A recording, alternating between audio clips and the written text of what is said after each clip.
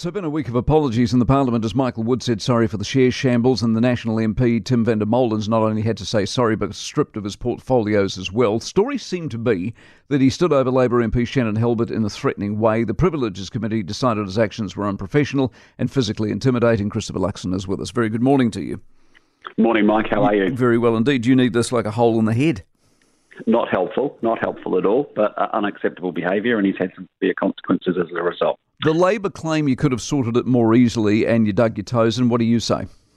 Well, I think he could have actually apologised earlier, de-escalated the situation, and that showed poor judgment. But look, I mean, the reality is, look, the report findings are pretty clear. His behaviour was aggressive, it was hostile, it was unprofessional, and it was objectively threatening, although not in a physical sense, but it was, people felt threatened, which is not good.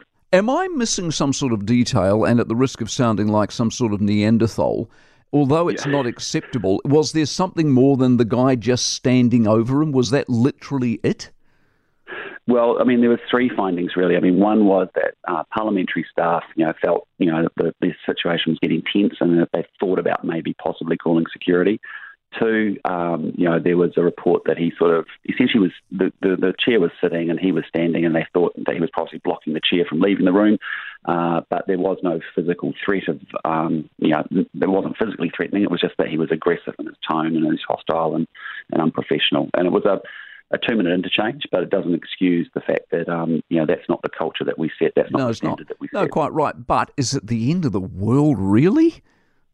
Well, what it is I think we've got appropriate and proportionate sort of consequences, really. I mean, he's publicly and privately apologised, as he should.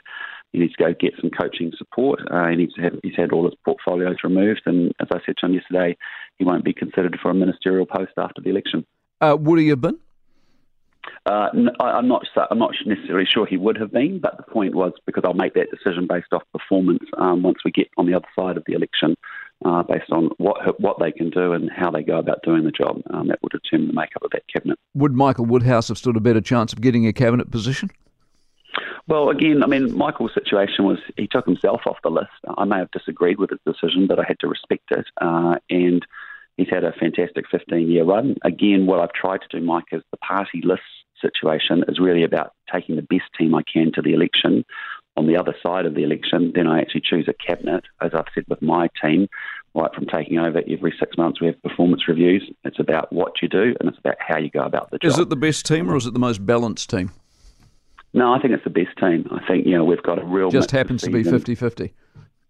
No, it's 50-50 at top 40. I think it's 60-40 in the top 20. But what it's about is really just saying, look, we've got seasoned, experienced MPs, and then you've got to bring in fresh and new talent. And there's new skills that I need as well to augment that team.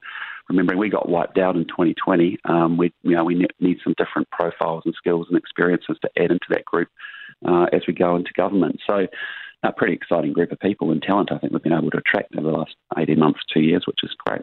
Good stuff. You have a good weekend. Appreciate it very much. Christopher Luxon. For more from the Mike Hosking Breakfast, listen live to News Talk ZB from 6 a.m. weekdays or follow the podcast on iHeartRadio.